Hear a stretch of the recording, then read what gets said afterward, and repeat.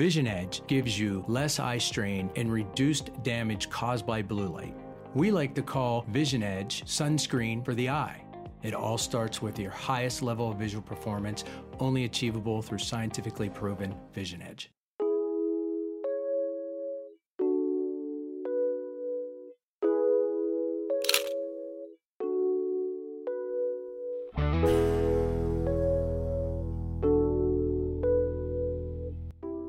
Hi, this is Dr. Kerry Gelb. Today we have a very special guest, Dr. Michael Carter. Michael Carter is an MD. He specializes in functional and anti-aging medicine, regenerative medicine. He's board certified in anesthesiology. He's a functional medical director for Fit Eyes Glaucoma Support Group. He's the chief medical officer for Health Revival Partners and Real Health Clinics. He's the medical director for Tissue Regeneration Technology. He's an expert in PRP, Alzheimer's, peptides, and hormones. He's actually a glaucoma patient, and he's brave enough to come on and share his experience of being a glaucoma patient. So, Dr. Carter, explain to me what it is to have glaucoma and what is glaucoma? Well, I've had glaucoma for over 30 years, and it's basically a disease of the eye that the pressures in the eye become a bit overwhelming, and it causes destruction of the optic nerve, thereby resulting in vision loss. And pretty much traditionally, the only way to appropriately address that would be various medications, eye drops that could help decrease the production of the aqueous humor, which is the fluid in the eye that's causing the outflow obstruction, or medications that help open up that outlet to help the drainage. It's about 60 million people worldwide actually suffer from glaucoma. And of course, it's one of the leading causes of blindness. So you're also an expert on Alzheimer's and glaucoma, being a physician.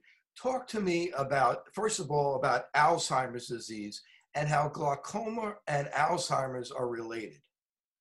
Well, so I want to go back a little bit and let people know how I got into the functional medicine realm and ultimately with that.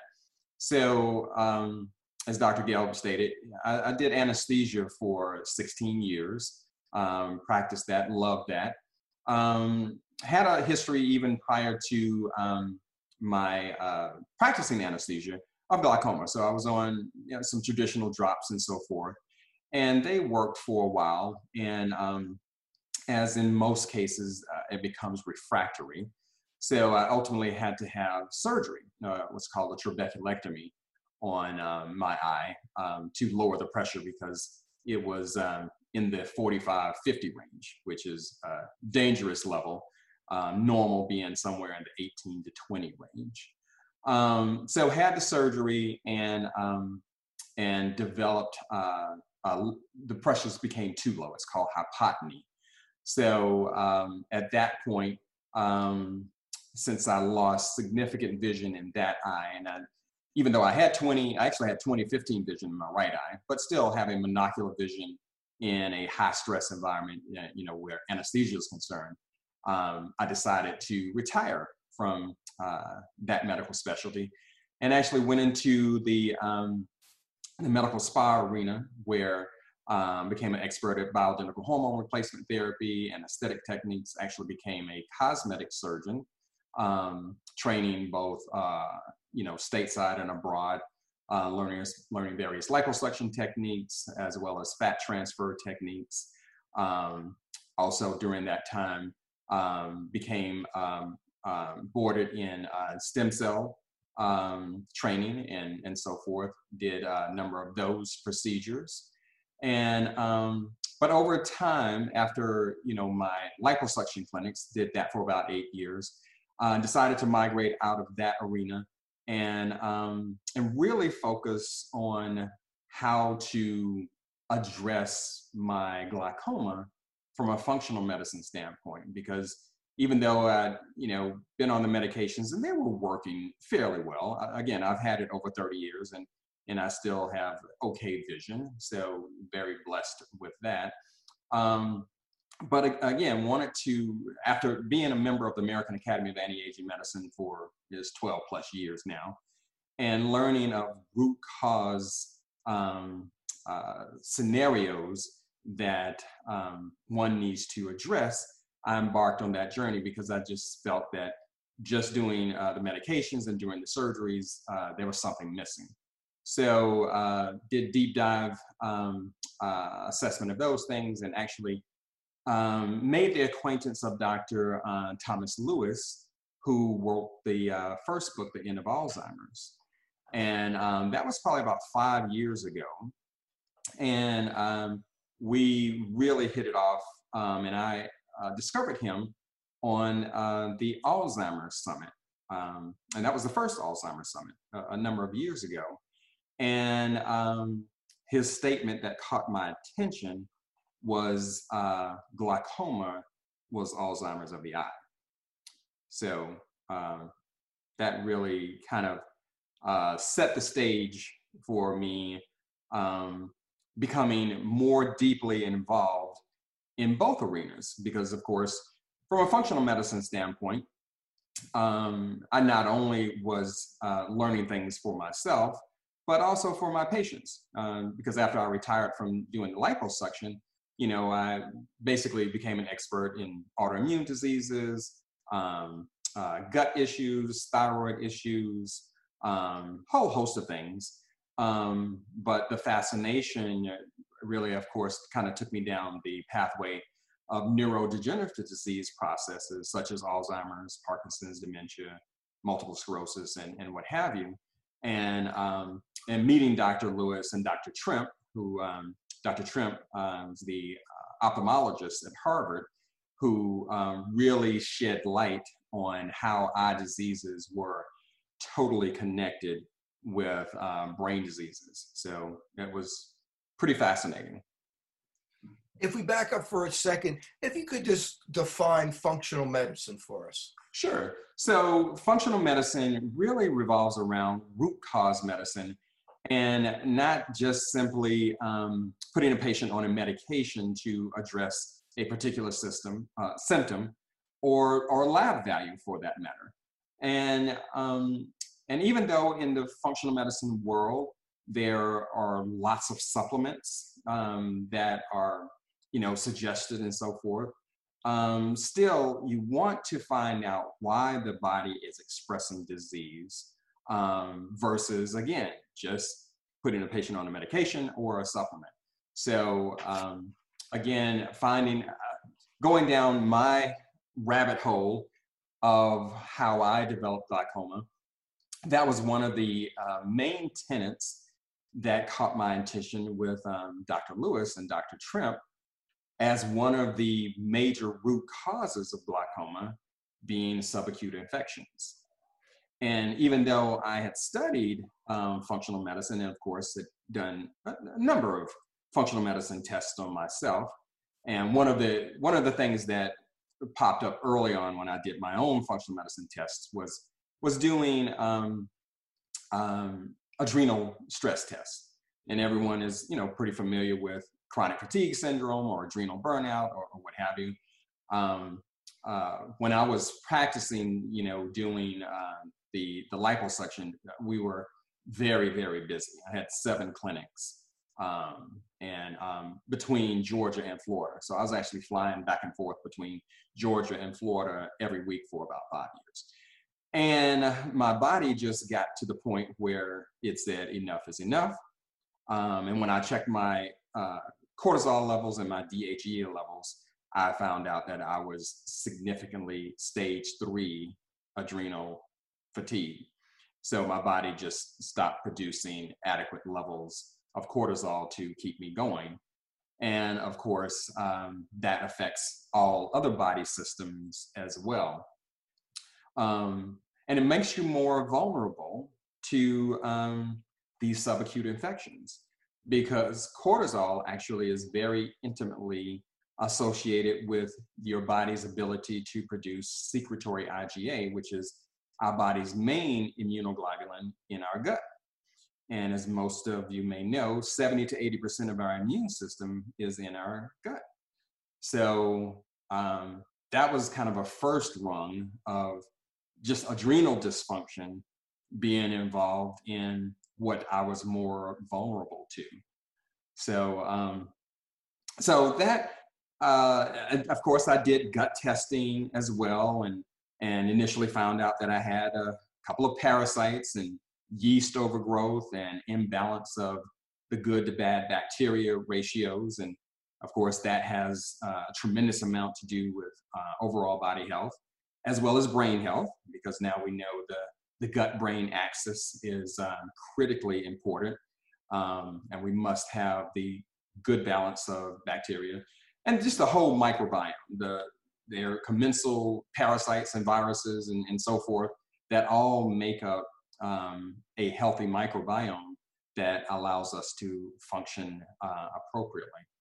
So, so those were the two tests that I kind of focused on in my early years of being a functional medicine provider and trying to assess kind of what was going on with me.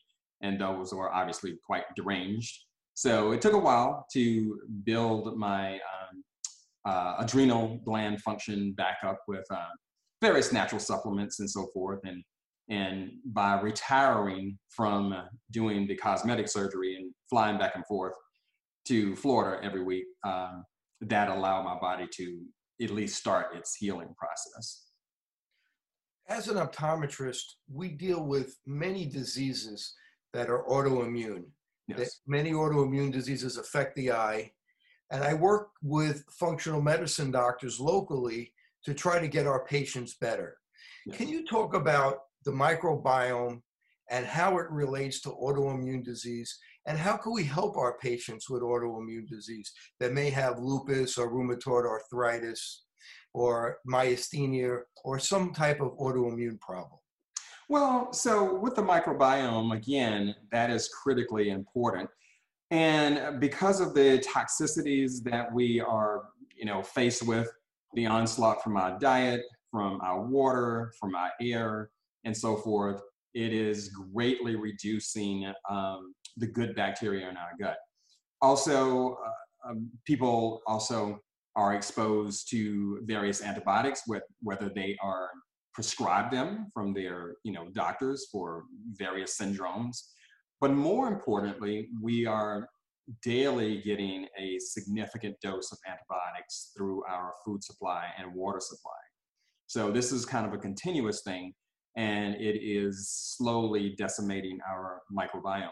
And of course, when you take a traditional antibiotic, say a 7-day course of whatever it is, Keflex or what have you, it significantly affects the microbiome and pretty much decimates it for a time until it can be rebuilt again.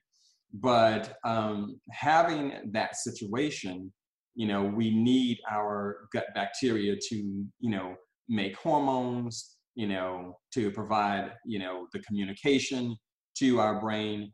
A lot of our, thyroid conversion process actually happens in the gut. The vast amount of serotonin is actually made in the gut. So, so that obviously is all, coincident with various disease syndromes when that is in disarray. And some of the other things that are really causing poor gut health, let's take our food supply and let's take wheat, where most people have heard of the problem with gluten. And really, there's a tremendous amount of data that is showing that gluten is inflammatory to the gut and causes leaky gut syndrome, or the traditional medical term is hyperpermeability syndrome. And that is coming from two aspects. One, the wheat supply of today is totally different from 50 years ago. due to hybridization and so forth to make the plant grow faster. That gluten content has increased by about 50 times. So, and our bodies really aren't designed to adequately digest gluten. And so it ultimately becomes kind of a toxin to the body. The other thing that we have to look at is the widespread use of glyphosate, which is the active ingredient in Roundup. And really that ultimately is a pesticide or antibiotic, right? But it's widely used, to kill off weeds and so forth. But it's also just globally sprayed on, the wheat plants. And as a matter of fact, a whole host of plants, fruits and vegetables, for its various effects at controlling weeds and in the wheat industry as a desiccant to enhance the harvest and make it a much faster process. But that has become quite a problem with the health of our gut microbiome and all of the functions in our body. So, so those are some of the things from the standpoint of how can we communicate to our patients what's a better diet. Obviously, eat as organic as possible. Another aspect is genetically modified foods. So yes, there are some benefits of genetically modified things in our society. However, the genetically modified foods in the soy and grain and so forth milieu have become quite problematic. Corn is at the highest level of genetic modification. So corn and soy being one of the staples in our diet is also causing decimation of our microbiome. So, I say to my patients, definitely have a more organic diet, avoid GMOs, and really pay attention to what you're putting in your mouth. Gluten, for the vast majority of people, is actually a problem, but they just don't know it. So doing testing for gluten sensitivity, I think, is very, very important, especially if someone is suffering from any type of disease syndrome. And doing a gluten test from, say, the big box labs from LabCorp or Quest is generally quite inadequate because it only tests for one type of gliadin. It's called alpha gliadin, but there are many subtypes of gliadin, omega, gamma, et cetera, et cetera, et cetera. So there are labs that can test at a higher accuracy rate to ascertain whether you truly are gluten sensitive or not. But short of that, even without doing testing, again, if someone is suffering from any type of issue, autoimmune or what have you, do a trial of staying away from gluten and dairy for that matter, because kind of same thing for traditional dairy farms. The milk is there's genetic modification in that, and hybridization, hormones, and so forth. And again, from the 50 years ago, it's the casein, which is the protein component of the milk, has also been implicated in causing, autoimmune issues, leaky gut issues, and so forth. So, from a standpoint, again, going back to the patients, eat as organic as possible, stay away from packaged foods. If you cannot pronounce what the ingredients are on the package, it's ideal to kind of stay away from that. And ideally, don't consume packaged foods at all. Eat live foods in their organic form. And that would go a tremendously long way in helping someone's health. So is it just gluten? And what foods contain gluten? Or is it all grains that with So, lectins in it that can open up the gut and cause contents to leak through? so no, gluten is protein primarily in wheat, barley, and rye. Now there are, rice has gluten in it, but the gluten that has been found to be the main offender in most instances would be the wheat, barley, and rye families of foods. Now, sometimes one would need to eliminate grains from their diet as well. But everyone is very individualistic where it comes to that. I found that people who have chronic pain may benefit more so from eliminating grains from the diet. Um, Also, lectins, which are found in the skin of like tomatoes and bell peppers, um, those can also be implicated in eliciting an autoimmune response. And really, all of these things, the goal would be, if we're getting back to the root cause of, production of disease in the body, the gut is one of the main arenas for that.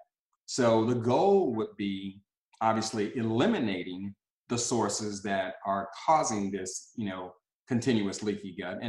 And why that's important is because so when we consume foods, our digestive system, should be able to break it down into very, very tiny molecules. But the new problem with the gluten and so forth is a much more robust molecule and is not adequately broken down. And what it does is it causes irritation of that gut lining and actually promotes, the opening up between the cells. And really in the gut, it's only one cell layer thick. So it's not very robust. So that irritation effect causes the gates to open up between the cells, and these molecules get out in a form that the body should not see. So then the body responds to that as if that gliadin or that gluten molecule from the wheat or the casein or the corn or any other foodstuffs for that matter, even foods that you would think would be healthy, like broccoli or asparagus and so forth. When it's not appropriately broken down, it is causing those cells to separate, and then those molecules get into the body, and the body's immune system basically says, what is this? And it starts attacking it like it's a parasite or a bacteria or a virus. The ultimate problem with that is that due to a process called molecular mimicry, and it's a big word, but it kind of, it sounds like what it is, those molecules from the gluten or dairy or what have you can start looking like your body organs. So the body is doing what it does best. It's trying to protect you, right? So it's making those immunoglobulins and attacking those things because it thinks it's a foreign invader. But then those gluten or dairy molecules can actually start looking like your pancreas. So that could result in now you having an autoimmune form of diabetes, or it can look like your thyroid and it can start attacking that gland. And then you have an autoimmune form of hypothyroidism called Hashimoto's, or it can influence Graves' disease where you're making too much thyroid hormone. It can attack your skin so that now you develop eczema or psoriasis or what have you. It can attack your brain, which can lead to Alzheimer's and Parkinson's and dementia. So that kind of puts it more into focus how critical our gut is in having good gut health and having the absence of leaky gut. Because when you start that cascade, it's very, very difficult to control if you are not very diligent about what you're consuming. And this takes, this can take months or years, to develop into whatever syndrome. But it is one that, because now we have an epidemic of pretty much every disease out there, and it's only getting worse. So it is incumbent upon us all to determine what things are continually causing inflammation in our bodies. Macular degeneration is a leading cause of vision loss, with 15% of Americans being at risk or already affected. Scientific evidence proves that by using mesozeaxanthin, lutein, and zeaxanthin together replenishes the macular pigment and promotes healthier vision. This formula comes in only one product, MacuHealth. How does the body determine, or do we know why in some people it attacks the thyroid, and in some people it attacks the brain, and some people our body attacks the skin?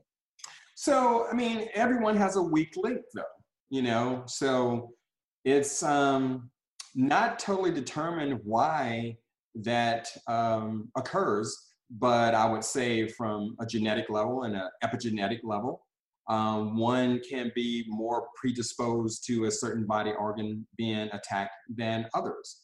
And of course, the environmental things that we're exposed to are turning genes on and off that would be implicated in the expression of disease. I also look at doing genetic testing on patients as well. It's not the end-all be-all, and there's still a lot of research to go. Of course, we actually do have whole genome mapping now that is in the $1,000 range, where you can actually map your whole genome and find out all of these different things. But still, with doing things like 23andMe, it yields a lot of information, and of course, there are a ton of companies out there. I tend to use companies that are more physician grade versus 23andMe, but a lot of people know about that. And that gives you a lot of information on what you could be vulnerable to. So it's very, very illustrative of, things like how you react to having inflammation dealing with homocysteine. So if you have what's called the MTHFR variant, and that could predispose you to having high homocysteine levels, and homocysteine is very inflammatory to the body, and that's one of those other root cause things that we need to look at. And that's really only elucidated when, I would say, functional medicine practitioners are doing those types of tests, because unfortunately that's not a typical test that is ordered by a traditional doctor. Things like homocysteine and C-reactive protein, which really give us a good idea of underlying inflammation that is really brewing and causing a multitude of problems. So if we go back to the scene of the crime, the microbiome, how important is diversity? And what's the ratio of bacterial cells or viral cells to human cells? Oh, it's a huge disparity, like 20-some million to, our thousands. So, the microbiome is, it is what is deemed the second brain. And because of that, that diverse environment is intimately entwined, again, with our overall health. It is said that we are really more bacteria, viruses, and parasites than we are human. And that has been borne out with the research that has shown that significant disparity in all of our regular cells versus our synergistic compatriots. And talk about diversity. How do we increase diversity if that's important? So yes, diversity is extremely important. And also because of, again, kind of scenarios where we're exposed to genetically modified foods and pesticides and so forth, that's killing off a good amount of our good bacteria. So I would, of course, I'm a big proponent of using probiotic strains in patients. Also, eating a variety of fermented foods, also very, very critical in terms of increasing, your microbiome diversity. So, as with, again, kind of depending on what your labs show, and there are numerous tests that one can do, gastrointestinal tests to assess the level of diversity in your microbiome. And of course, most of us have, especially if we are suffering from any disease syndrome, that's really, really high on the list. And most of those individuals have a marked reduction in diversity. So, putting patients on the appropriate probiotics, and by all means, every probiotic out there is not created equal. So using very high grade probiotic supplements that have verifiable strains that are live strains is incredibly important. What is some of your favorite brands of probiotics? So I really like the Claire Labs has a multiple strain probiotic that's very good. But I've also really enjoyed using Megaspore, and that's a spore-forming probiotic with the strains of Bacillus subtilis and Bacillus indicus and so forth. And you don't have to have those in the billions of colony-forming units. These are in the several million, but a great amount of research that has shown that helps stimulate the growth of the good bacteria, diversity in our guts. And of course, we also don't want to just utilize probiotics. What we really want to also concentrate on is prebiotics.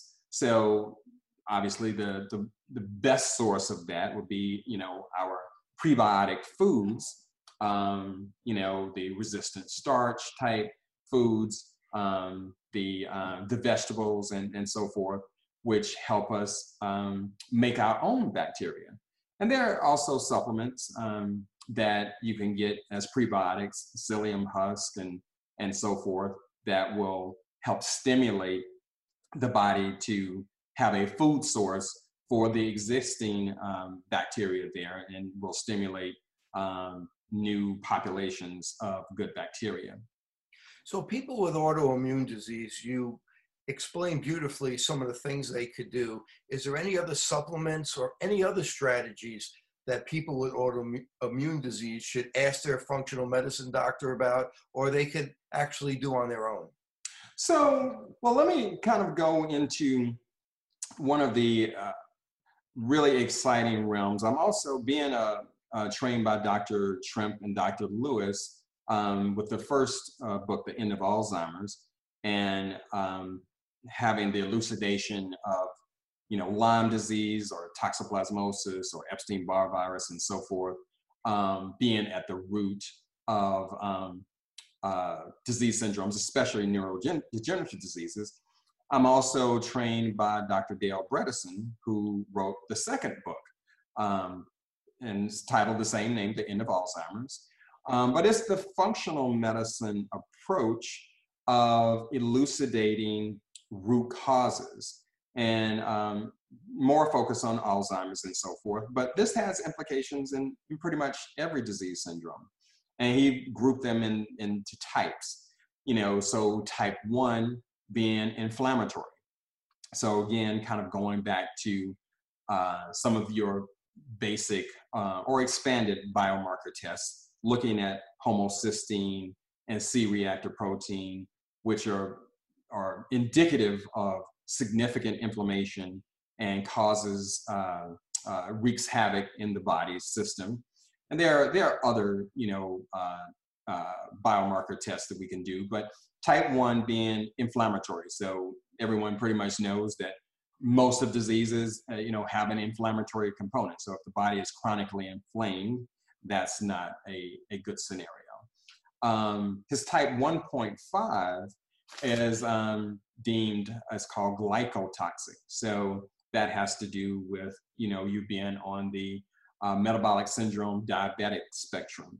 So having insulin resistance also is a key component. And of course, we know we have an epidemic of diabetes. And of course, it brings with it its whole host of negative effects on the body. Type 2 is dealing with hormone deficiencies. So if we look at, especially in men and women, we look at testosterone and estradiol, those being low. And, even in young men and women, we are finding that there are low levels of testosterone and estradiol. Again, also due to toxicities and so forth. We also look at low levels of thyroid hormone. So if that is low, that's going to significantly affect cognition. We also, again, look at cortisol levels. So if there's adrenal dysfunction. So those are root causes that we have to ferret out. Type 3, that Dr. Bredesen elucidated, is toxic. And that's becoming a very, very important realm, especially in our younger patients who we actually have 40-year-olds that are developing Alzheimer's. And that is generally found in patients that have heavy metal toxicity, such as high mercury levels. And high mercury levels can come from our food supply, unfortunately, especially from our fish supply, and also from dental amalgams. So if you have silver fillings or gold fillings, a high proportion of that is actually mercury. So again, if you cannot detoxify mercury and other heavy metals like lead very efficiently, it's going to build up in your system and cause problems, brain problems as well as other problems. So those are tests that are very important to set levels and see where a patient is. Type 4 is a decrease in blood flow. And again, that is very, very common. Everyone, of course, knows about cholesterol's role in cardiovascular disease, but ultimately, cholesterol is not truly the enemy. Cholesterol is actually sent there to heal the inflammation, that the destruction of the vessels that the inflammation has caused. And that's truly why cholesterol is found in plaques and so forth. More importantly, is buildup of calcium. So, and now at least traditional doctors are doing more of the heart calcium scores, where it's a CT scanner that tells you the buildup of calcium in the arteries and so forth, and also looking at the carotid arteries, see if there's thickening there. So, of course, having a decrease in blood flow will affect brain issues, but again, whole host of issues. So that's very, very important. So those are things that I assess. And then type 5 is traumatic brain injury.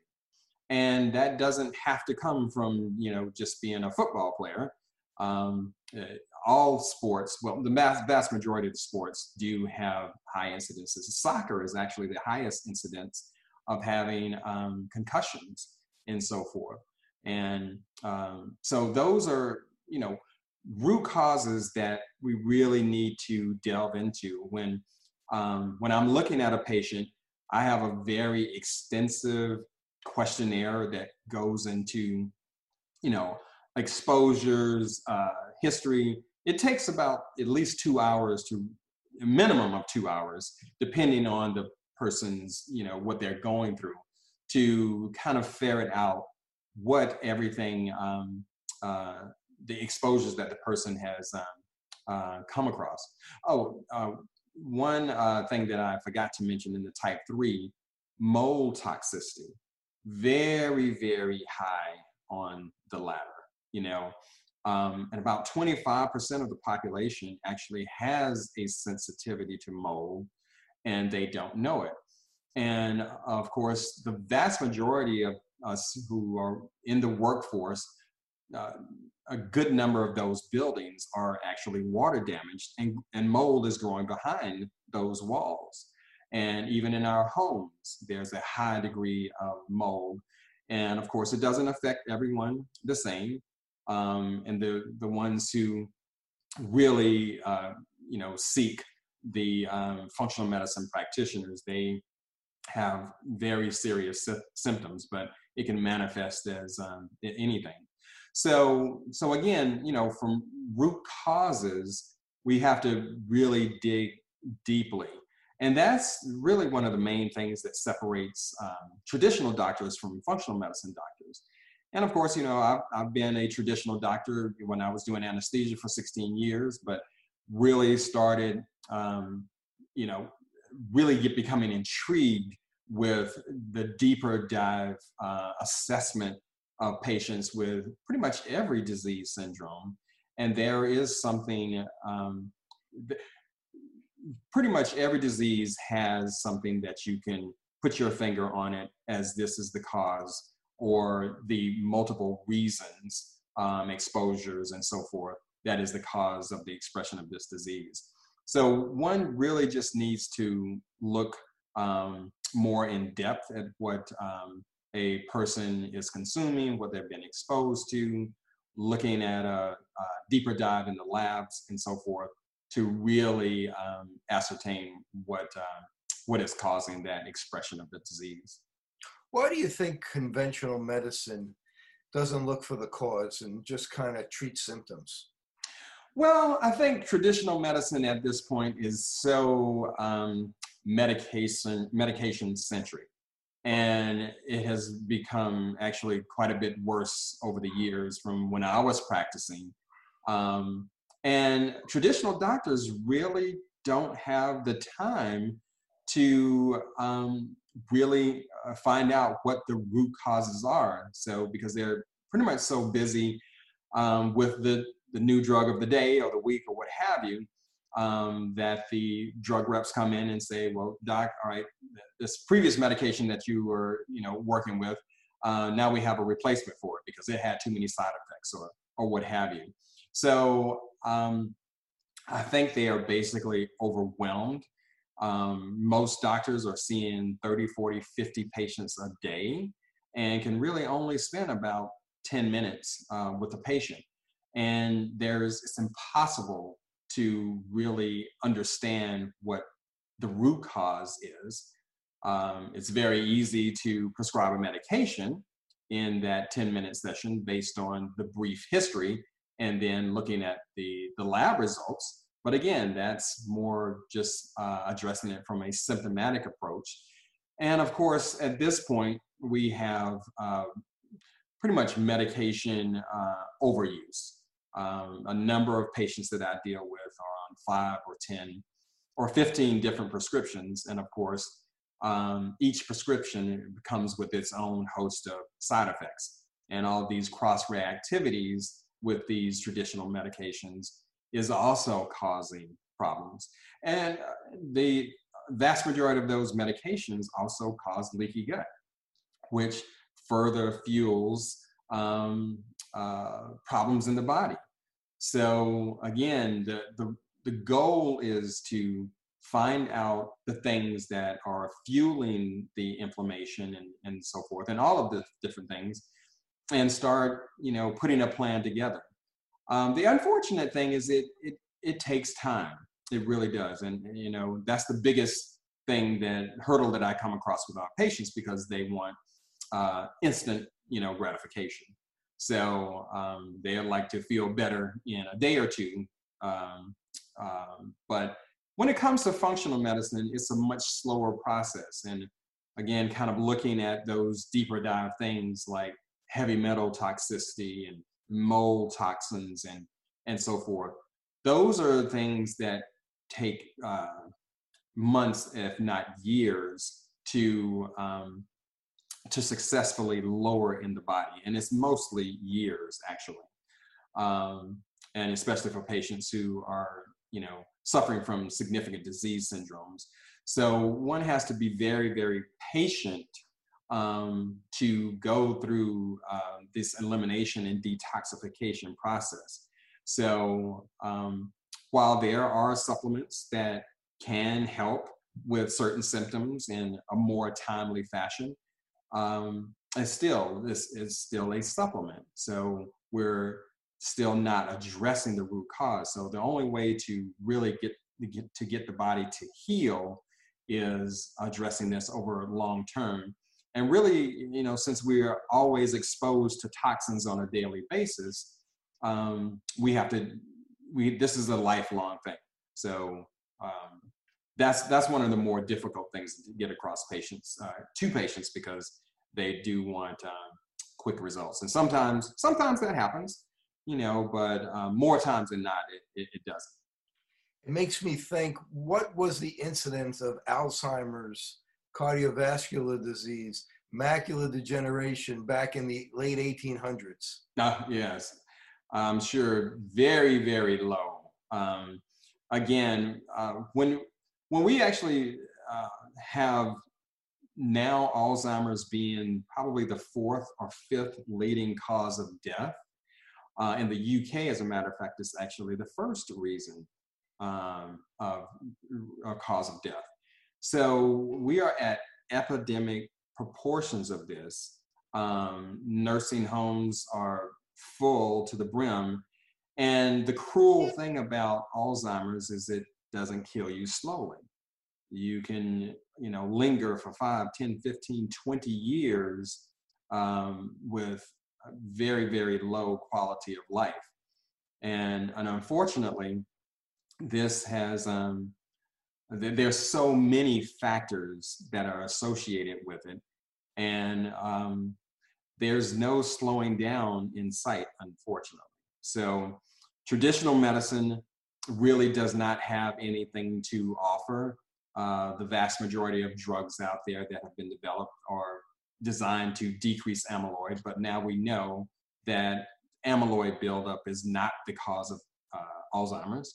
And in fact, amyloid is more likely a protective mechanism to protect it from heavy metals or bacteria or what have you. And is really preserving as much function as possible. So unfortunately, memory is kind of low on the totem pole in terms of functionality of keeping you alive and so forth. So that's kind of the weak link where it comes to Alzheimer's and your memory. So again, if we can get to patients early and identify the causes of the memory loss, then we can very successfully reverse that whole dynamic.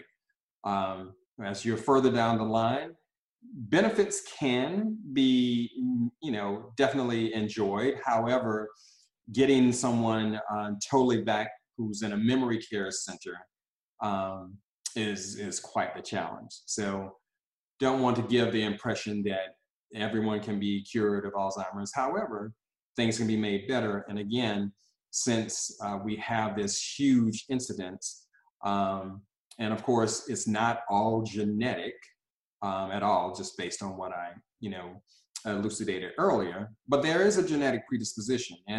And I would say it's probably a good idea for everyone to get their genetic status, which is called the ApoE genetic variants, to determine if you have that. And even if you have that, it's not a death sentence. So there's no reason to become upset. But now that you are armed with the information, you know that you have to be very diligent about your environment, what you eat, and a whole host of things, and really optimizing, all of the more expanded lab values that a functional medicine doctor can provide for you. Well, Dr. Carter, we have a lot more to talk about. We will continue the conversation in part 2, and we will make that available to our listeners next week. I look forward to continuing our conversation.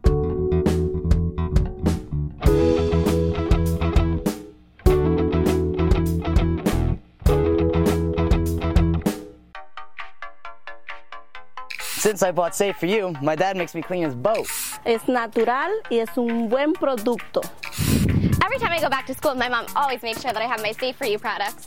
I bring extra, and my roommates certainly don't mind. It's a good thing I had Safe For You to clean up after this little guy. When my hands get dry, I like to wash them with Safe For You.